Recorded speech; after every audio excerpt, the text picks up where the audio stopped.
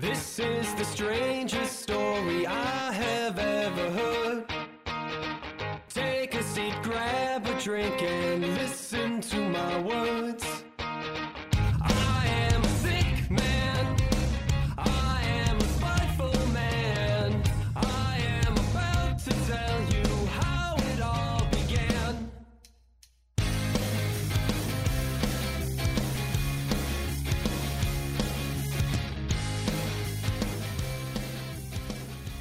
Hey there!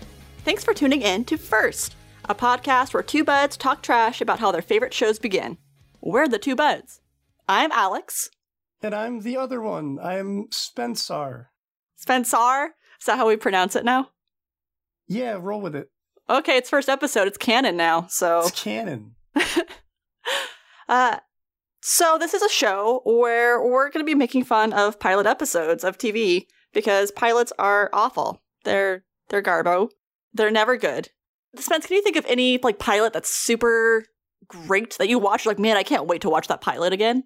Well, not to throw shade, but if you ask Haley, she'll tell you Parks and Rec. Really? Haley! She thinks the first season of Parks and Rec is where it's at. Ron wears a suit in that season. What the fuck? I have a new view about Haley. I thought you and I would be fighting, but wow, I have a bone to pick. Mm-hmm. No, that in The Office season 1, gold. That's when the shows figured themselves out. Okay, this is the point of the podcast, but we're not talking about Parks and Rec and The Office today. We will have feelings about this, and that might just be an impromptu episode here. Fuck what we had planned. But no, so we are talking about Buffy the Vampire Slayer versus Reaper. How did we select these, you may ask, besides the fact that Buffy is brilliant in its own ways? Really what we're trying to do here is show each other our favorite shows and trying to prove to the other person how wrong they are based off the pilot. Hopefully, the other person has not seen the show yet. So in this case, Spencer has not seen Buffy, and I have not seen Reaper, and we will also provide a prediction on how we think the show ends, based off the pilot alone. Which, might be a little hard with more iconic shows, because there's probably some pop culture ideas that we know how it ends. But I think it's important to know how we decided that this was the show for us, for Spencer and I. We were doing another show, which I guess I'm remaining nameless for now. But we were doing an interview, and Spencer and I were going back and forth with questions, and we found out that we have very strong opinions about food, of all things. And it was quite explosive. 2 years of knowing each other, we had never really fought, bickered. I still don't know what the right word is, man. It's definitely not a debate. It was way too lively for a debate. It's way too much for a debate. I feel like it's like verbal fisticuffs, because it gets intense. It goes from 0 to 10 in a snap. We will provide a link to our food fight in our show notes, just so you can understand, our new listeners who definitely didn't follow us over from our other show. I was going to say, who are the new people we're talking to? This is bonus content for Soul's story. Whatever. We're going to make too many inside references. That's why you edit those out. It's going to be impregnable for anyone new. Well, hopefully we get to the point where it is good for new viewers to understand how ridiculous we are and how wrong Spencer is and how right Alex is all the time, no matter what. Always, of course. Forever. I'm glad that you just admitted that right now. The show's over. We're done. We don't have to do anything else now. I keep being very excited about the other shows we're going to be talking about. But I also it's gonna be good. Know that right now we're starting off strong with Buffy the Vampire Slayer versus Reaper. Although maybe I should say Reaper versus Buffy the Vampire Slayer, because I'm just going to keep fucking talking. Unless you want to jump in first, Spence. I say you go first, you set a precedent, and then I will tank it. Perfect. I was actually going to say I'm going to set the bar super low, so that way you can save this show. It's all on you, man. Let's see how it goes. Okay. Good fucking luck. Yeah, so, okay. Yes. Real quick, because Yes. I think we sort of breezed over it. I guess the theme of this episode is Alex found out that I've never seen Buffy, told me to watch it, and she needed a counter.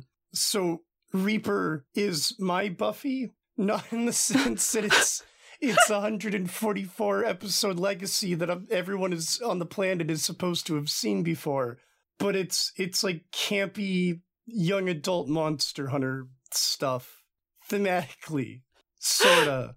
I wanted to put that out there because I feel like it's weird just saying like Buffy, this golden show that everybody loves versus this like stoner comedy. Okay, hold up. I didn't want anyone to think that there wasn't a precedent for it. So, you're right, we did breeze completely by it. The fact that every episode of First will feature us telling each other, hey, watch this fucking show. And hopefully they're thematic. Hopefully. I think like 99% of them have been thematic in some sense. But, you know, I will share my thoughts about Buffy and Joss Whedon in all his problematic glory. I also think you should not diss on shows that are stoner humor because, I don't know, I think some of the best comedies are stoner humor comedies. Absolutely. They're so good, so pure, in their own fucked up ways. So, I'm here to tell you about Reaper, in case you have not heard of this 2007 gem, like me. I know that about 2007, 2008 is when I started going to high school, and that was like my peak time of really diving into pop culture things. I was really invested in movies and TV, and that's when the media binging deliciousness really started for myself. So, Reaper is incredibly on brand for all my interests. It's stoner humor, it's weird paranormal concepts, it's pretty cheesy in all the fun, campy ways that I have come to love. I've never heard of the show before until Spencer was like, oh yeah, watch Reaper. The fuck is Reaper? It is... I didn't write down how many seasons it was, so I'm just going to breeze right past that. Two whole seasons. 1.5, but there was like, they brought it back for like half of a second season. That's okay. I'm gonna go through the plot first before I go into like all the my good little opinions. Yes. I also think it's important to give some credit where credit's due. The pilot episode, named Pilot, super creative. Most of our pilots are named Pilot. Was directed by Kevin Smith, which when I found that out, I was very excited. I'm a huge fan of Kevin Smith. Then the writers, creators, and even producers are a pair of wonderful ladies. Michelle, I did this last time too. Michelle Fizakis and Tara Butters, who are apparently a power duo. They have worked on a lot of different projects together. They worked on Agent Carter. They worked on about 90 episodes of Law & Order SVU. What was the other one that I thought was really cool that they worked on? Nope, that's it. Those are the only two notes I have. They're pretty limited in what they've done. Like, they haven't spread out too far. This is why it's relevant. Tara Butters also worked on Dollhouse, which is also another Joss Whedon show. So, also canceled in its prime. Kind of, I'm feeling like Reaper might have been canceled before it should have been canceled. No? I'll have an answer for that after you talk about it. Okay. Remember, all I have based off is the pilot. Oh, absolutely. So, this definitely felt like a show of love. I will give it that much. And knowing that it was a two-power team, and of course there's other writer credits and other producer credits, but they seem to become the forefront of this show. So I'm glad they were able to create something that lasted even if it was only for a season and a half. So, here is my poor plot rendition. I'm kind of tell stories like grandparents do. So I have notes hoping to keep me on task instead of fighting over really minute facts that don't fucking matter. I'm just going to lean into the fact that I'm an awful storyteller, which is fucking funny. Dive right in. Here we go. Okay, so we have our main character, Sam Oliver, who is played by Brett Harrison, who is a college dropout living with his parents. And as of the pilot episode, it is his 21st birthday. Weird though, because his parents are acting kind of funny. His mom's crying, his dad's trying to comfort her. And you know what? Sam's kind of breezing by it. It's weird, but it seems like he has other things to do today. Sam is your typical young guy.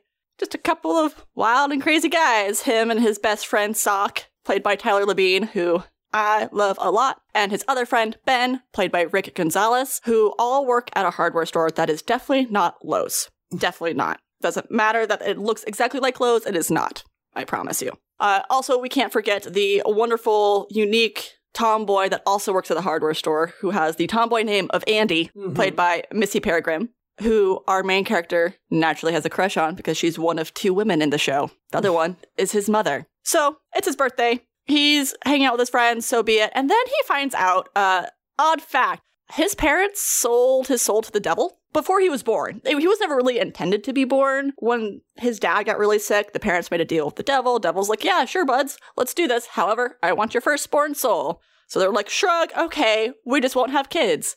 And then they get tricked by the devil, because he's the fucking devil, and they end up having Sam, who also has a younger brother, but in the pilot episode, he gets like 5 lines, so it doesn't matter. The devil has decided that he's not going to drag Sam to hell. Instead, he needs Sam to be his errand boy. He is going to be the bounty hunter, or a bounty hunter, for hell, and his job is to collect souls that have escaped from hell. You know, like a Reaper does, I guess. I didn't know Reapers caught souls that had escaped. I thought they kind of took ones that were around already. Who am I to judge? A job's a job. The nice thing about being a Reaper, though, is apparently you get superpowers. So now, Sam has all sorts of, I think telekinesis is the big one in the first episode. I think it's only telekinesis, now that I'm thinking about it. I thought there was other ones, but there's not. It is a new power every week, quote unquote. It's like when he starts to get a power that signifies that, hey, you're going to be called on. Gotcha. Normally it has something to do with the person he's after. No, telekinesis you don't say. Does not have anything to do with anything. Well, for the pilot purposes, is that it's telekinesis. He saves the cute girl. His best friend starts to throw shit at him, trying to activate telekinesis powers. It doesn't work until his best friend is in danger. But not only does he have superpowers, he is also gifted, per escaped soul, a thing called a vessel, which I have come to find out changes every episode. In the pilot, the vessel is a dirt devil. Thanks, I hate it. It's too close to a pun, don't want it. And this vessel acts kind of like the Thing in Ghostbusters that soaks up, you know, inhales, ingests the spirit thingy. I'm sure there's a scientific term for it. I'm just like, Ghostbuster science, shrug. The rest of the show goes along the lines of friends. He tells Sock and Ben about his fancy new job. They try to help him. Shock, it fails the first time. Ben's injured. Sam freaks out. It's like, no, I'm not going to be a Reaper. And the devil's like, well, if you don't, I'm going to take your mom's soul instead. Shit. Okay, I guess I'll reap then. Tries again. Has to apologize to Sock because he was an asshole to Sock, I guess, even though Sock's the bigger asshole in my opinion. There's a montage. They go to fight the beautiful, sexy, shirtless fireman who's actually the escaped soul of a serial arsonist. I don't know. He's shirtless throughout the entire thing. There's a scene where he's washing his fire truck. Only him washing the fire truck. Dead of night. No commentary about it whatsoever. Just, that's the guy. Hard to miss. They, of course, save the day at that point. Sam wrangles his telekinesis power to save Sock after this flamey thing is happening with the arsonist. And that's kind of it. He beats the bad guy. Show ends with the devil being like, hey, bud, you're doing a great job. But then, of course, the cute girl, Andy, is like, what? You're not telling me something. And he's like, it's fine. Everything's fine. Don't worry about it. So for some reason, he doesn't tell the cute girl what's going on. And then also his mom's like, well, instead of you owing your soul, I'm going to turn myself in. Because that's what fucking moms would do. Post-regret. And he's like, Mom, it's fine. I only had to do one job. You don't have to worry about anything. This is good. Don't worry about it. And Mom's like, okay. Because, fuck, I don't know. I'm not sure why you would believe that bullshit. But that's really it. That's the pilot episode. Do you think I missed anything? Nope. Okay. Is there anything you want to fill in about the show? Or do you, like any thoughts on the pilot for yourself? No thoughts on the pilot. I can fill in the blanks where you need me to, but that is what happens in the pilot. Okay. So overall, I think that the pilot was actually pretty good. So the show runs 43 minutes, and a lot of pilot plot is, here is your story in the first 5 minutes, if not sooner, because you have to follow the theory of, if you don't have your audience in 30 seconds, you're lost. When you have a 43-minute pilot versus a 30-minute pilot, though, I think it stretches out a little bit, and you get more of a story in the extra 20 minutes that's in the hour-long pilots. But I thought there was enough mystery and balance of explanation and how you're expected to see the show play out. It was basic, but it wasn't forced down your throat at all. There was enough pacing in it. We're like, here's a story point. Here's some character development. Here's a story point. Here's some character development. I think overall, I like the concept a lot, but I think it would have been better as a novel series. Something like Dresden or the Iron Druid series. Something like small, 200 pages, kind of book series that goes on for 20 bucks. I think it's a very creative show. I just don't think it has enough substance to necessarily carry on for a long time, which is probably why the season ends so soon. It also reminded me of another book I like a lot, written by Christopher Moore, called A Dirty Job. And Spence, have you read A Dirty Job before? I have not. Cool.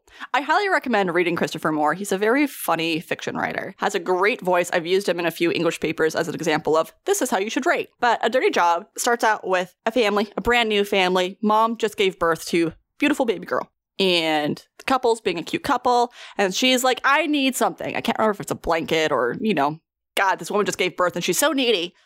Husband, loving, is like, yes, sure, wife, I will leave you to go get this thing. Gets the thing, comes back, and sees a total rando in the hospital room with her. And he is holding her very favorite Alanis Morissette CD, which I guess is the birthing music for it. I don't know. It's just important to her. And the main character is like, who the fuck are you?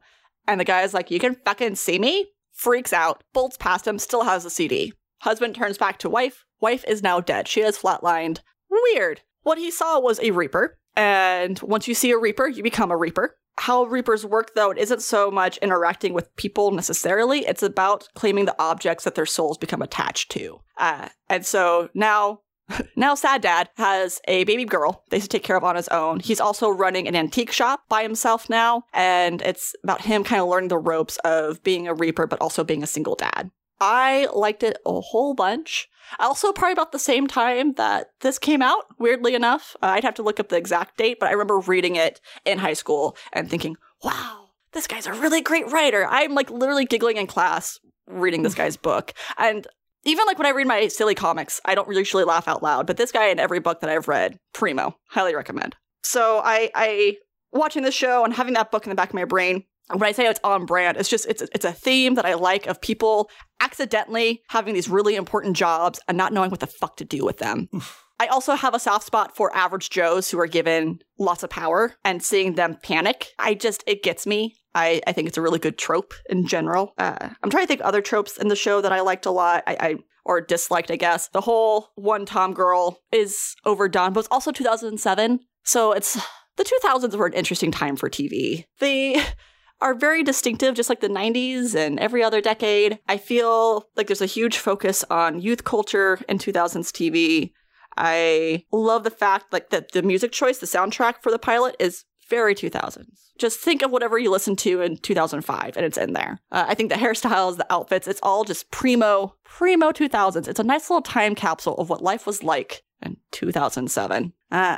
I think that's like really my big notes about it. There were some cool effects, like with the arsonist guy when he like transformed from hot, sexy firefighter to badass arsonist, where his like skin kind of crackled and like became a burn victim and like he just started shooting out fire. It was a really cool effect, again, considering the time of 2007 when CGI wasn't super hot yet, you know? Well, 2007 and like shitty budget TV show effects. Yeah. Yeah. I would say that most of their money probably went to that instead of their writers, but probably. I think overall, too, the dialogue wasn't too janky. It wasn't too wincy to listen to, which happens a lot in pilots. But I think I had some lines. Oh, look at that tool. Capture him already. And it's just like the guy that plays the devil is super suave, but talking kind of slingy. Kills me. And then, last really important thing I had. Because it's 2007. Fucking no homo culture. Mm-hmm. Two big problematic jokes, in my opinion, as, humor doesn't always age well, would be Sock, who is the reoccurring jerk of the group, has a moment where he's talking to his ex-girlfriend and trying to talk down and insult her, and in the middle of a bar basically says, don't you know, everyone knows you used to be a dude. And she says something back along the lines of, oh yeah, you used to be a dude too. I'm like, nice! Only vaguely transphobic towards the end. Nice. Man. The 2000s. Yeah, wasn't it great that we were super inclusive?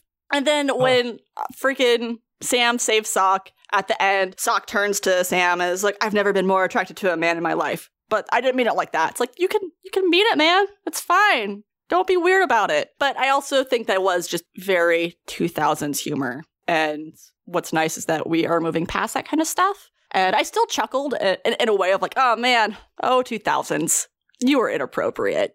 But it was also normalized back then too, so is it really inappropriate?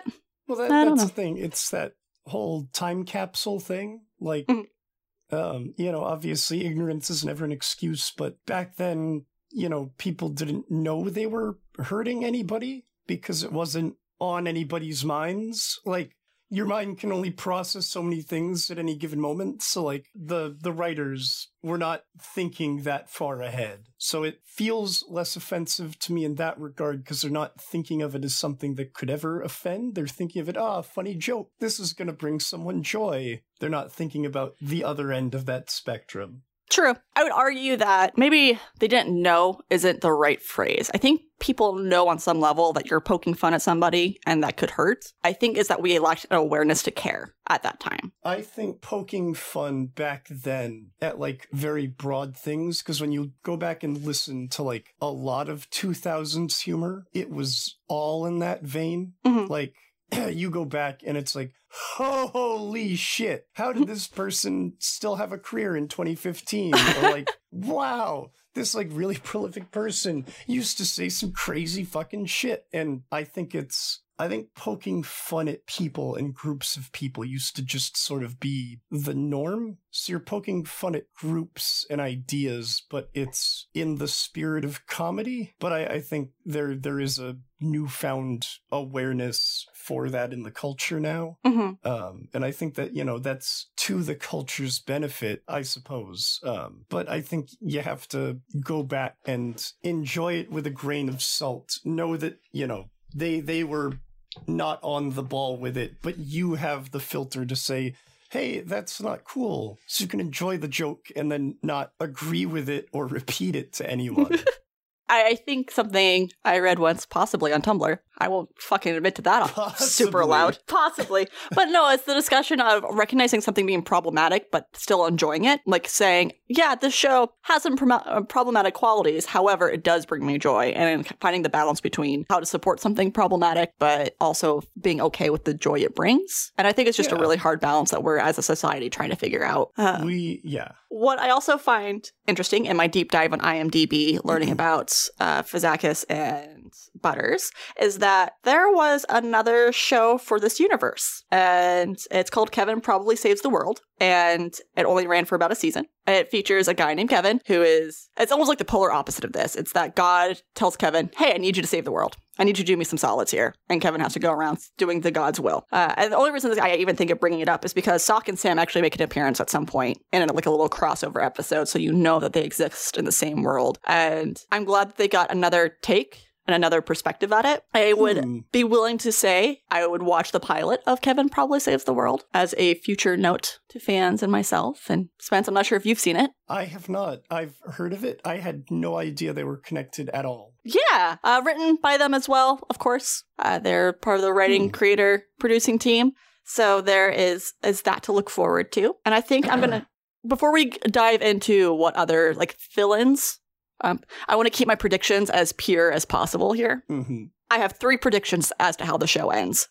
Go for it. And I feel like number one prediction for all shows that end early, like a season or 2 in, is disappointing with a cliffhanger that never gets addressed. That should always be a prediction on the table. But seriously, thinking about the story, I have a mix of how the season ends and how the show ends, I think. Because my very first prediction is Andy finds out and she's pissed, or Mom finds out and she's pissed. And there has to be a resolution of that either never gets fulfilled, or that's how the season ends, and that's what the next start of second season is, Sam having to redeem himself in front of this female character. Prediction number 2, that Sam has to rescue Mom and or Andy from the devil. And prediction number 3, he makes a deal with God during an apocalypse crisis, saves the day, and is freed from the deal. That is like the big end game. What could fucking possibly happen to get him out of this? Okay, so I don't want to go into detailed spoilers, but am I allowed to like address your predictions? I think so, yeah. Okay, so going down the line. So, season 1 ended, and it ended on a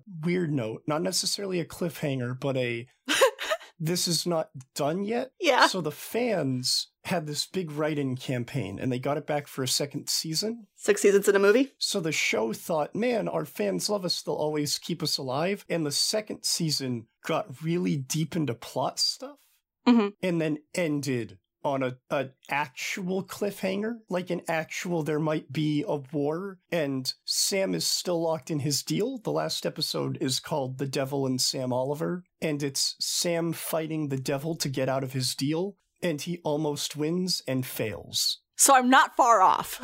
At the end, there's a glimmer of hope because a dead character comes to Sam and says, like, don't worry, like, you're not the only one out there. And it turns out that character became an angel, and the angels are looking over Sam and, like, want him to win. And it's like, whoa, what's going on? Sam might have backup? Is God on Sam's side? Holy shit, what's going to happen? Andy does find out. Andy is not pissed. She's like, oh, you should have just told me. And because she finds out in a way that, like, puts her in danger, and she's pissed about that. Yeah. She joins the team. Nice. I think by the end of season 1 and season 2, like, they have, like, their squad of, like, new characters and blah, blah, blah.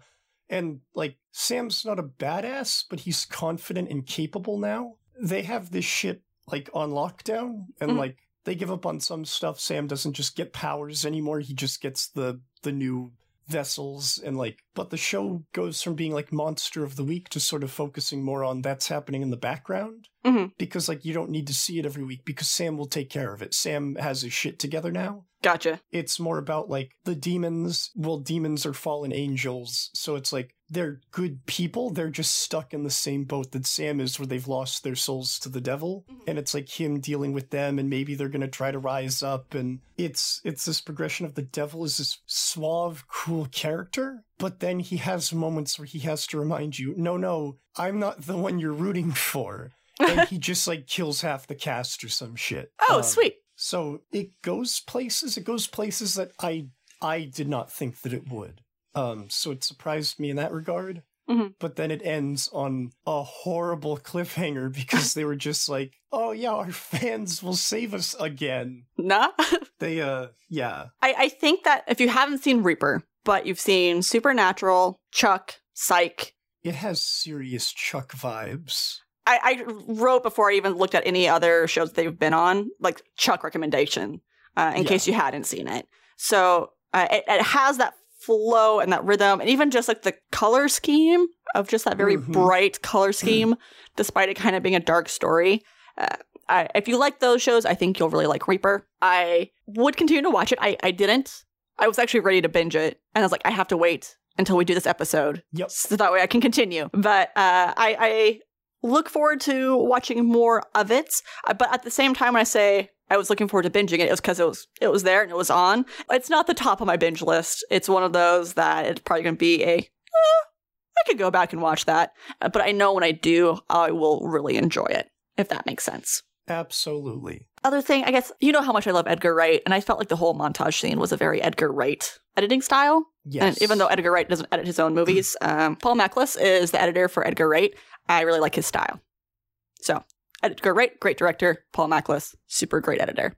Anyways, that's my notes on it, really, I guess. Is there anything else that you want to talk about that you really liked about? What I will say is the devil in Reaper is one of my favorite characters because he's not like, rah, I'm the devil. They did a lot of research, and the idea is that the devil is someone who he was jealous of humans because they basically like gained God's love over the other angels and blah, blah, blah. And so the devil is like sort of tried to corrupt them, but now has this sort of love for them. And that's where the whole idea of like him influencing with sin and all this other shit. They do a really good job of portraying him as someone who is evil, but also has heart and does care about things and like has emotion. And like there is a scene where he takes Sam out to eat ice cream, and he can't eat ice cream because he's the devil and he's not like a person, and he's like hot on the inside because, you know, whatever, he's the devil. But he just really enjoys watching Sam enjoy ice cream because like the devil gave people taste and sensation. Gotcha. And like it's like this thing, it's just this really somehow charming, cute kind of scene where he's just smiling because he just really enjoys it because of all the things that he lost. Like, he gets, like, these simple pleasures out of seeing people enjoy things. And it leads to some shitty things. Like, people enjoying things leads to them doing shitty things. But, like, they have, like, a lot of charming moments like that where you're like, oh, man, the devil's so cute. I like this guy. It is probably the one instance where that happens. Where it's like, oh, yeah, the devil. I guess this is a random question. So you said this is your favorite rendition of the devil in TV movie media? I think so. For a mass reproduced character, I agree that for Reaper, he did feel unique. They did the suaveness well. I also like that he wasn't super young, that he has this kind of grandpa appearance to him, this wiseness, not a young firecracker, rebellious individual. He seems to have his shit locked down, but is kind of young at heart, and I thought it was a very good portrayal. I would think we need to wrap this up with something that's very obvious. We didn't fight at all. In fact, the fact that my prediction was really on point makes me giggle a lot. So I feel like I succeeded in predicting the show. I think we did a good job of finding a show that both of us like instead of completely destroying. I think at some point we'll need like some kind of rating system for this. Well, rather than just yes or no. Don't worry, because I'm about to talk shit about Buffy for the next 30 minutes. I can't fucking wait. I'm excited for this because, well, I really enjoy Buffy and I think it's very iconic. I also love shitting on Whedon. So, here we go. It's a win-win. So, hey, Spencer, I want to know everything that you thought about Buffy. I guess... I forgot that the pilot episode's actually 2 episodes. Did you watch both of them? I watched up until the to be continued. Okay, so you didn't watch the follow-up. Cool. Great. Awesome. So, okay, everyone. I watched the first half of the pilot of Buffy. I was looking at my notes and I was like, oh no, I didn't tell him to watch the second half because they both premiered on March 10th, 1997. Man, well, you know what? This is better. This is better because not having any closure to that whole thing is great. It'll be a future episode. You watch the last half of the Buffy pilot. That'll be the last episode of First. Is the second pilot for Buffy. It's and also, there is an unaired pilot for Buffy the Vampire Slayer, which I did not watch because it's not on Hulu or anything. So, like, I feel like I also want to watch that now. I haven't seen it either. Maybe it's something we watch together. Maybe. All right. Well, if you are like the 2 other Americans that have never seen Buffy the Vampire Slayer, let me fucking rap about this for a second. So, Buffy is a show that follows a vampire slayer. It aired in 1996, the year of my birth, and only ran until 2003, which means that I have outlived Buffy by a factor of over 3. So what that says about me and what that says about Buffy, I'll let you decide. It ran for 144 episodes, not including that super secret fucking hidden level that is the unaired pilot. The show, let me tell you about the show. Tell us about the show. I'm going to. That's what I'm amping up towards. Oh, okay. Wasn't sure. It stars Sarah Michelle Gellar, who y'all might recognize as Daphne from Scooby-Doo 2, Monsters Unleashed. Not the first one, just the second one. That movie, which aired in 2004, directly followed Buffy. And if you look on IMDb, Scooby-Doo 2 Monsters Unleashed actually got a perfect 5 stars on IMDb, whereas Buffy only got 8.4. So, Okay, all right. The first episode, Welcome to Hellmouth. Hellsmouth. So, are you sure? Pretty sure. Pretty sure it's Hellsmouth. Okay. Pretty sure. I think that's how you would say it. All right. Okay. The episode, and I think every episode, if I'm not mistaken, starts with a bad 90s voiceover explaining what the show is about to be about instead of just jumping into it. I guess back then people didn't know what Buffy the Vampire Slayer was, but I feel like I was going into it and they're like explaining the show and I'm like, I get it. People have been talking about this for 20 fucking years. Let me just hop in. The entire show is 90s music and skateboards and bad teen writing. It is so mid-90s that it just, oh my god. It's fucking screaming at you. So yeah, the show opens. What I thought was a werewolf and ended up being a vampire with just a grosser face eats some Chad boy. I just want to say, so the makeup effects. Are they going for bats with the vampires? Are the vampires supposed to like look like bats? I think so. They get like shriveled up rodent faces. And like, I thought it was a werewolf. And I was like, oh, well then this doesn't pertain to Buffy the Vampire Slayer at all. Why am I seeing this? That's not a vampire. But apparently I was wrong on that front. Yeah, so Buffy and her awesome, kind, charming mother, who I'm positive fucking dies for the feels at some point. Because she's just too idyllic and perfect. That woman is gonna die for the plot. I'll start early. My prediction is that like season 4, they're starting to run out of like emotional material, and it's just like, well, guess what? Your mom fucking got bit by a Medusa or something. So yeah, Buffy and her mother, and it's her single mother, right? There was no dad in the picture? Yes, no dad in the picture. No dad. Great. Awesome. And the pilot, they're divorced. Okay, cool. So Buffy they're in a new town. She's starting school all fresh. She's a bit of a troublemaker. And she basically announces to the principal that, no, she's not a troublemaker. She's a monster slayer. Oh no, shouldn't have said that. But everyone's too bumbling to understand her frequent slips about how she fucking fights vampires and shit. I don't know. Let me look at my notes here. Yeah. So, while this is happening, there's some kind of B-plot where these, like, 2 tall, like, dark-haired skinny boys are, like, harassing women, and then they end up harassing Buffy, and I guess this is, like, the friend group that she's gonna, like, have for the rest of the show. Mm-hmm. Yep, okay. So that's all happening. There's like an awkward flirting scene. She goes to the library and meets some sort of gargoyle. Oh my god. Okay, I'll hold it. Keep going. Okay. Yeah, so she meets some kind of book-learned gargoyle who tries giving her some kind of Necronomicon that she refuses because Buffy is done with vampire slaying. That's all behind her. She doesn't care that there's some kind of prophecy at the beginning of the show about how she's the only one, whatever. She goes to math class or chemistry class or what, there were numbers on the board, that's all I know. And she meets this fucking ghoulish Barbie doll, Cordelia. And Cordelia, I guess, is supposed to be attractive and is the most attractive and treats all of the other fucking women like swine. So I guess Buffy's in with this crowd now, and she answers some fucking totally spies questions and is now a cool kid. I don't know. This was not my time period.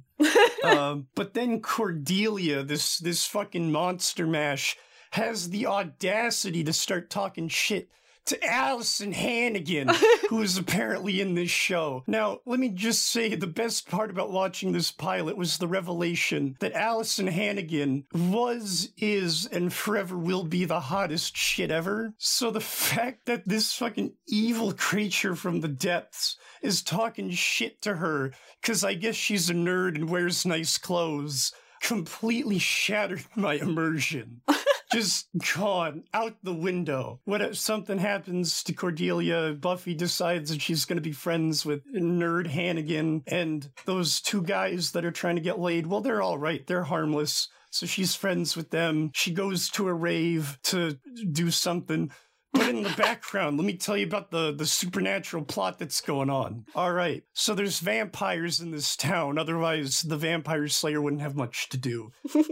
So in this secret underground Phantom of the Opera layer, Vincent D'Onofrio from Men in Black is trying to summon Voldemort, as played by John Malkovich, I think. And it's not going well, so they need their teen vampires, one of them being from the episode's like prologue, who bit that boy in the school. So he needs to send those kids out. They're going to go to the rave, and they're going to pick up some young blood, and they're going to take the blood, and they're going to sacrifice it, and they're going to bring back the elder one. And Buffy happens to be at this rave, and so does the Bookman.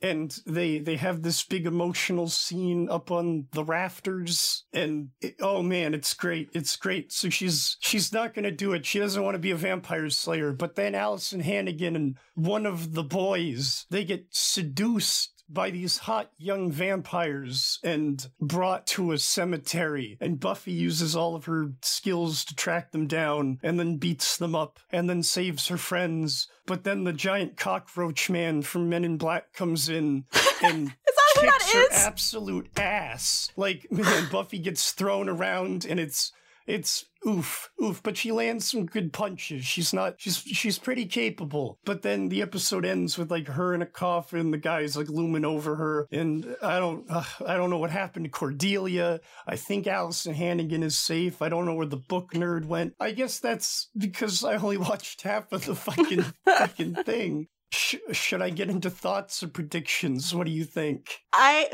So I feel like I just need to say the names because it's killing me. So Allison Hannigan is Willow, and only one of those guys sticks around, and his name's Xander. And I know for a fact it's Hellsmouth. I know it's definitely Hellsmouth. I think it's Hellsmith. You're doing it to get my goat, man. I'm looking at how it's spelled. I think it would be Hellsmith. I'm screaming really loud inside my head right now. It's definitely Hellsmouth, and the sky is blue. Believe whatever you want to believe. I won't stop you from doing that. And then you said like the friend group, and all the real fans know, Spencer. They're called the Scooby Gang or the Scoobies. Are they? They get referred to as the Scoobies. What a coincidence! Because most of this cast has pretty heavy carryover in Scooby-Doo 2 Monsters Unleashed.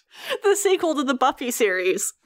It really feels like it. It must be. Okay, go ahead. I would say give your thoughts, your predictions, interlace them, whatever. Just go. Go with the flow, man. Man, okay. So predictions. I'll get into predictions. Okay. So I already gave one. I think I know that the mom dies. I think I've heard that before. So my thing is, I think it happens midway through the show to pick up steam. That's my guess. I've only known her for a couple scenes, and the fact that she's so pleasant and supportive makes me think that they're just gonna rip her away. And that's going to be like a big thing. I think that's going to happen post-high school, because I imagine this goes beyond, it goes for 7 fucking years. So I imagine, unless she's a remedial student, she ends up in the real world at some point. I imagine at that point, that happens.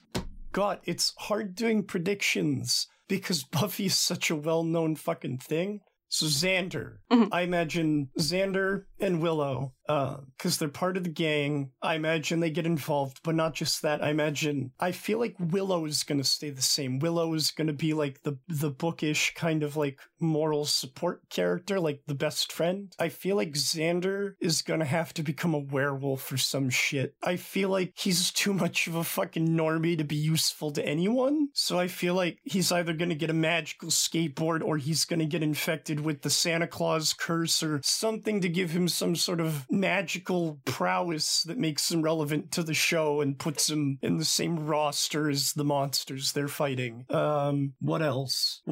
I don't know. I feel like there's basic showrunner things that I could do. Like, oh, I bet this thing will happen to Buffy, or this awkward school thing will happen. But I feel like those aren't big predictions. I feel like that's like predictions on how people just do TV shows. Like my Andy finds out and gets mad. Mom finds out, gets mad. Some basic fucking show shit. Yeah. So I would say my big predictions are that Mom dies after high school to motivate emotional plot, and something happens to Xander to make him relevant.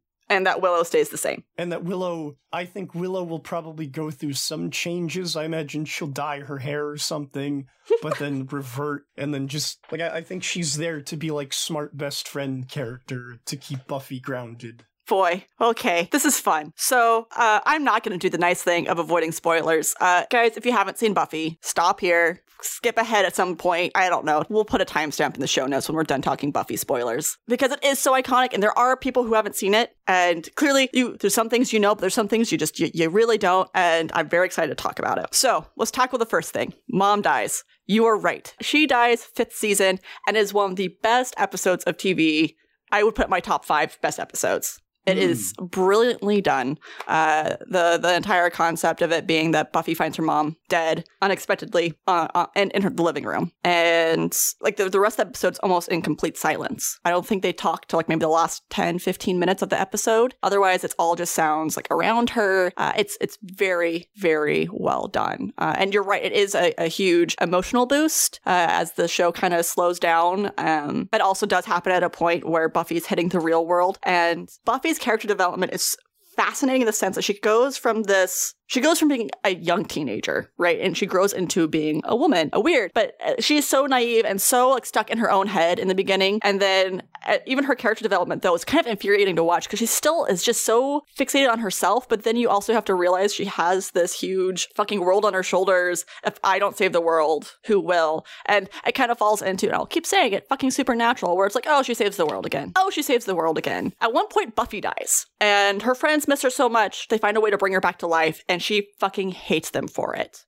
Because she was in heaven and it was like, yeah, this is great. And now she's back in this world where she has to be the hero again. It's Buffy character development, really good. The Xander Willow thing, there are a lot of romantic intricacies that they fit in 7 seasons that I won't get into. There is a brief moment that they get together that involves Xander cheating on his partner. And Willow feels awful about it. They remain friends, however, Xander and Willow. The Scooby Gang, of course, stays together because you fucking can't have them leave the show. But Willow does go through change, and I laugh to myself pretty good about the fact that you said she dyes her hair. Willow finds out about magic, becomes a witch, starts studying magic, really has a gift for being a witch. And she realizes that her powers can really be used for a lot of cool stuff, and she's actually pretty powerful. And at some point, she spins and becomes Dark Willow. And it's probably one of the most iconic story arcs of Buffy is Dark Willow. Also, Willow ends up being hella gay, which is really cool, except for the fact that this starts the trend of shooting lesbians or kill off your gays, that whole trope.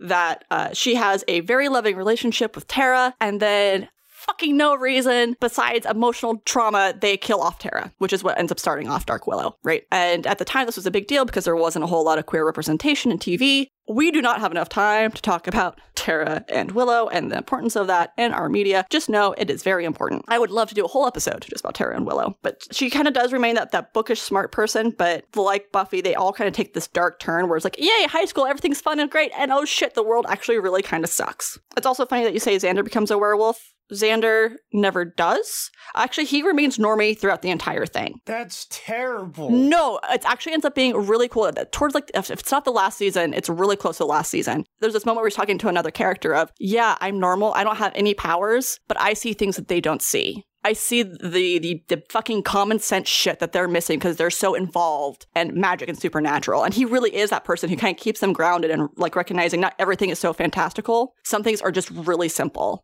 Again, I think Xander's biggest story arc, like character development, is he ends up dating a demon. Sounds super silly, and it is super silly, but you really see him mature as he falls for this person. He falls in love and realizes he can't just be a kid anymore, that he really wants to take care of this person, but also what caring for another person actually means when he's a pretty selfish individual and only cares about his own gimme needs. It's a little out of control, but before Willow becomes hella gay, she dates Seth Green, who is actually a werewolf.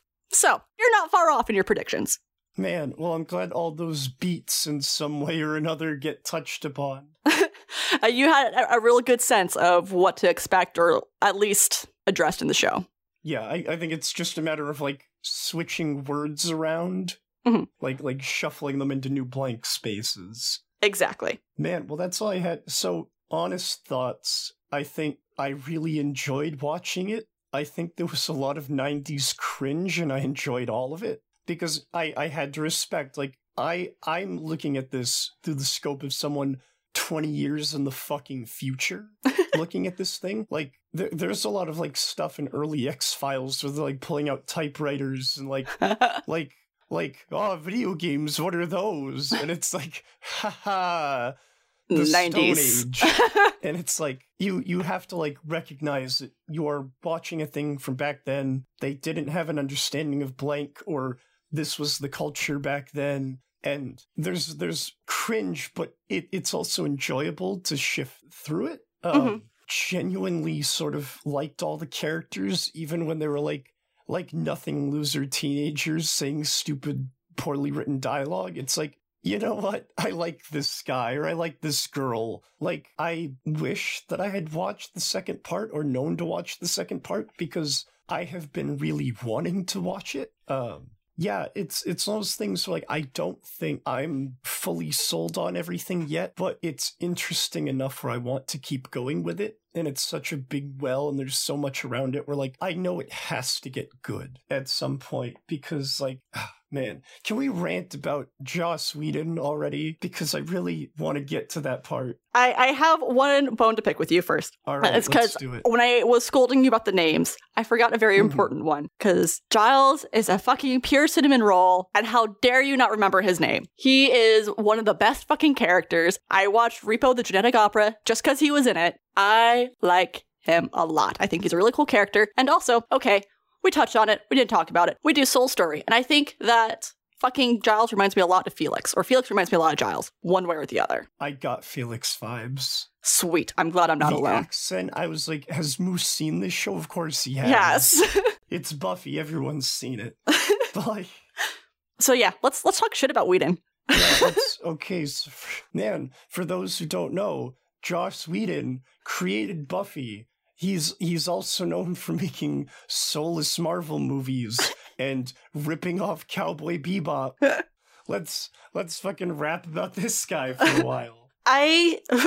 So I really enjoy Firefly. I hate Dollhouse. I hate Cabin in the Woods. I like Buffy a good deal. But I think really his only work that I really appreciate is Firefly to like that extreme fandom degree. Whedon's biggest issue is that he's fucking awful towards women, just in general. Can't write a woman character very well, usually. I think Buffy's this really interesting exception. I think she represents usually when you see badass females, they're wearing leather jacket and they're mean and they have dark hair and they, they're tough tomboys. And Buffy's very femme. And I think that's really interesting. And as well as his purpose in the sense that only blondes could ever be the damsel in distress. Like that was the whole purpose of Buffy, was to turn that trope on its head. But also he doesn't include a lot of minorities in his work. If he does, he treats them very poorly or very stereotypically. He treats sex workers super shitty in his writing. I don't know, he's just not a great writer as a whole. He's bad at it. I remember back when the only thing I could because I had seen Firefly, and it's like, oh yeah, Firefly, I love it. Because it's jackasses in space. It's nerd shit. I really liked it, but I didn't, I was young. I didn't know why. I just liked it. The first time I really heard his name in use was for the Avengers, and I was a dumb kid, and the superhero craze hadn't been going on for that long. So it's like, oh my god, Avengers is a cinematic masterpiece. Oh my god, he created Firefly, and then slowly over time, all of his works seem to flow together. He uses the same ideas over and over again, and it's not like he draws his inspiration from the same place. It's like he'll not nail, but get an idea pretty all right, and then consistently use that theme through everything. There was a good write-up I was reading, and it's like things that carried over from Buffy to Firefly to Avengers, and they're not cool staples, like how you have directors and creators where it's certain certain camera shots. And, Edgar Wright, the pacing, stuff like that. It's not like that. It's just reusing tropes over and over. Mm-hmm. And I get egregiously mad about it in retrospect because I really liked Firefly. And it's not to go on a dumb fucking weeaboo tangent, but I was introduced to Cowboy Bebop and it all felt familiar to me. And I really, really like and appreciate that fucking show. Even the ship looks the same. The ship in Cowboy Bebop and Firefly are the exact fucking same thing. The interiors, the different rooms aboard, the character tropes, the whole idea of the show of jackasses in space, they're not tied to any one faction. They're just going around doing their thing, trying to survive. And it's so fucking on the nose where it's I don't think Joss Whedon has ever sat down and watched Cowboy Bebop, but I think he let someone or something happened where people kept bringing him ideas. Someone was just watching Cowboy Bebop and kept bringing him ideas and he didn't bother to know where it came from. So it's just written all over Firefly. And now I go back and watch Firefly and the whole thing feels like a fucking sham. Oh no. It feels like this whole soulless project. I don't enjoy it half as much as I used to, and I fucking hate Whedon for it. He just needed to change a couple things and I wouldn't think he was so much of a hack. But he is a hack, so... He is a hack. He's fucking terrible. And I don't know. I want to say the people have either changed their minds about him or they haven't thought about him since the first Avengers movie. And they've just held the same opinion without thinking about it. Fair. But I think people are burned out on him finally, and it's like fucking great. I think Firefly took him really far. And it wasn't necessarily that Firefly, again, we really appreciate Firefly. But I think the important thing about Firefly, it was canceled and way before it should have been canceled. Even though it could be a carbon copy of Cowboy Bebop, that's a show that should have had another season or two. And gets cut off super weird and has the movie, but even that feels rushed. Like, it just is something that people wanted just a little bit more and has become so iconic in those top shows that got canceled before it should have been canceled. Unlike what I will argue is like Community, fucking that last season's awful. Wait, which last season of Community? Like the last season where they come back and are teaching or some shit. Season 5? Sure. Because then they have season 6. We'll fight about that another day. Okay, I can't wait. Teaser.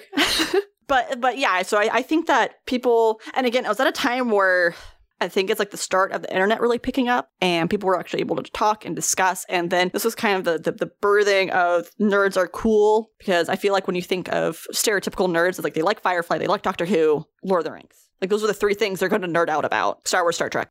So, circling back, you definitely got me a few times with Buffy. Oh, the fucking Hell's Mouth thing. Why I'm mad about that. It's the Hell's Mouth because that's like, Sunnydale is just this fucking area of the world where all the ley lines fucking cross over, and that is like where all the evil happens. And it happens repeatedly over and over and over again because they're on top of Hell's Mouth. Hell's Mouth. And that's why it's Hell's Mouth. I'm hearing you. But it's spelled Hellsmith. Oh, God. Spencer. Oh, okay. So besides Hellsmith, God, now you have me doing it. Thank you. I hate you. That's it. Besides Hellsmouth here, we agree for the most part about Buffy. We agree for the most part about Joss Whedon. We agree about Reaper. It was a pretty calm episode, and I'm okay with that. I'm glad that we, for our very first episode, suggested shows that for the most part we liked. Oh, yeah. And we didn't suffer through. I would also say that I think maybe something fun to do as a season finale is maybe doing a recap of some of the shows that really stood out to us, anything that we decided to watch more of. So if you decide to watch more Buffy in the meanwhile, we can do like a season finale of this is where I'm at. This is what I think of the show of XYZ. But maybe that's the future. Maybe it's not. Only time will tell. About it. Oh, yeah. I don't have a closer. I don't have one either. Man, I feel like we need a good something to end this on. Thanks for listening. I hope you enjoyed our version of telling the pilot. If you're interested, go watch the pilot for yourself. Let us know your thoughts. Tell us how wrong we are, even though we know we're right. There it is. There's our fucking ending. Let's wrap it. The end.